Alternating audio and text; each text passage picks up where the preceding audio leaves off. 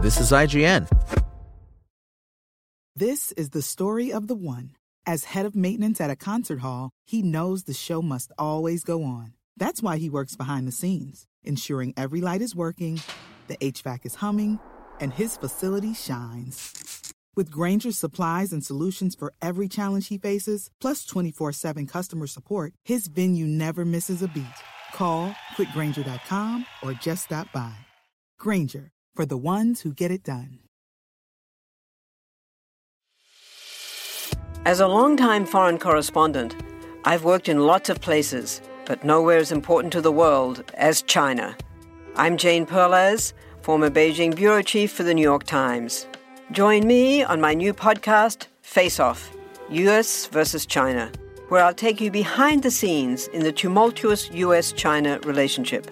Find Face Off wherever you get your podcasts. This is IGN.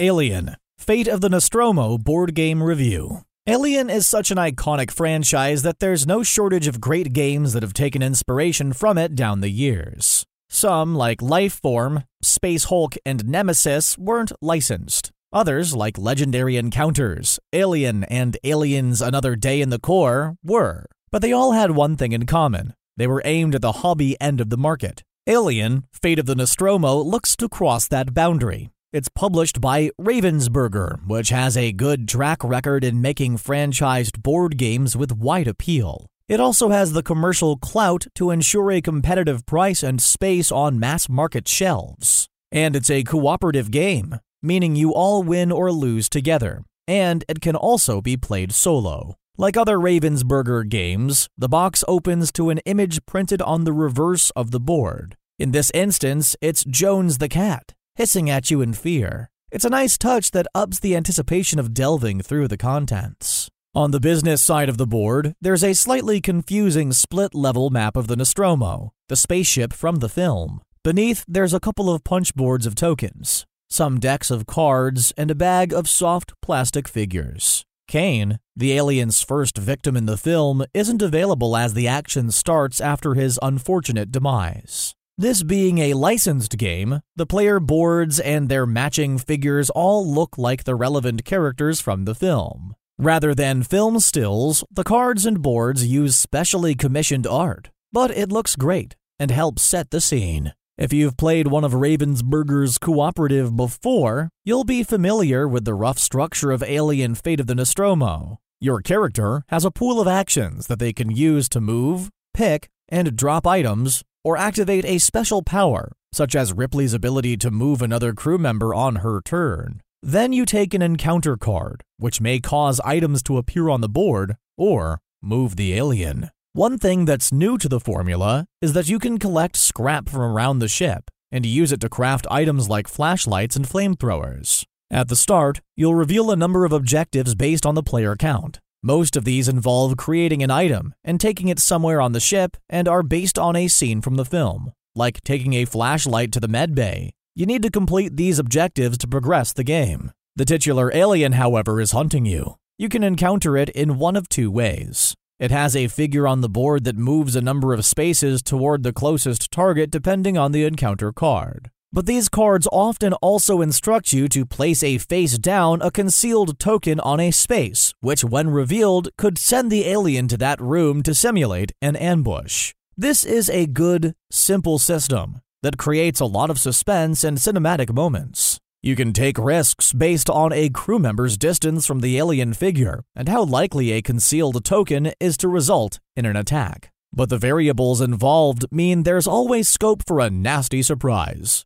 If you do get attacked, you have to flee, which can mean flipping more tokens leading to more attacks. This doesn't happen often, but it feels like the alien is chasing the crew member through the ship. None of the crew has individual health to track. Instead, alien attacks run down an overall morale counter, leading to an instant loss if it reaches 0. While this prevents player elimination, it feels like an odd way to handle the danger of a rampant xenomorph. In the movies, people die with gruesome frequency. Keeping everyone alive despite repeated savagings feels like a soft kludge to keep everyone together at the table. There's another, more serious problem with the game, though. The simple framework, coupled with the alien's position on the map, can sometimes mean your turn is best spent doing nothing. If there are no resources or goals nearby, and the alien is in a central area, you're best off staying away from it. Some parts of the board often get cut off by the alien, which, while tactically interesting, also exacerbates this problem as you don't want to move into an area likely to become a dead end.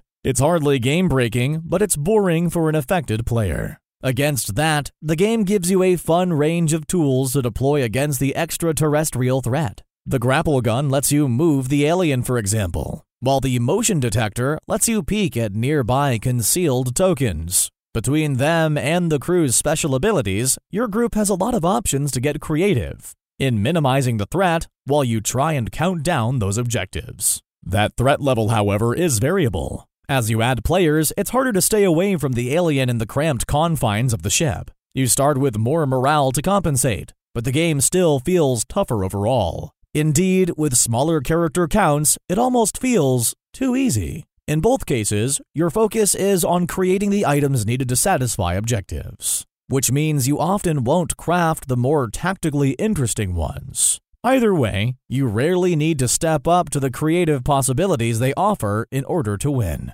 As a means of increasing the difficulty, the game lets you add Ash, the rogue science officer from the movie. He's also moved by encounter cards and steals scrap from unguarded locations. Like the lack of character death, this also seems a poor way to mirror his sinister role in the film. It also doesn't tend to make things that much harder, as players can often snaffle up spare scrap before Ash has the chance to get to it. Both Ash and the alien's thematic roles are boosted by the encounter deck. Many of the cards are quiet, which adds scrap and shuffle the alien one space.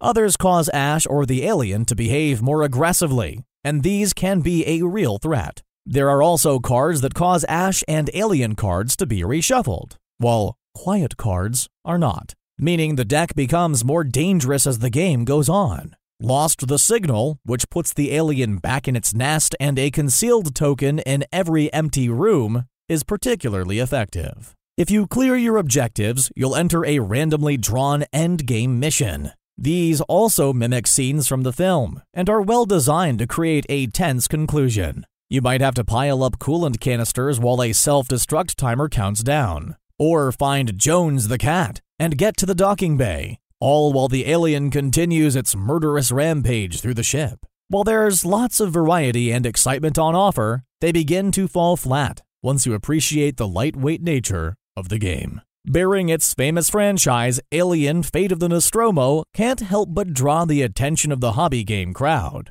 However, given the relative ease of victory and a few clunky mechanics, they're perhaps not the target market. Not only do they risk disappointment, but they're already better served by the games we mentioned in the introduction. For family or solo play, however, the speed, simplicity, and variety of Alien: Fate of the Nostromo make it a much more compelling proposition.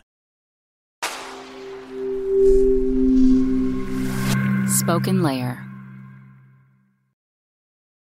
This is the story of the one. As head of maintenance at a concert hall, he knows the show must always go on. That's why he works behind the scenes, ensuring every light is working, the HVAC is humming, and his facility shines. With Grainger's supplies and solutions for every challenge he faces, plus 24/7 customer support, his venue never misses a beat. Call quickgrainger.com or just stop by. Grainger, for the ones who get it done.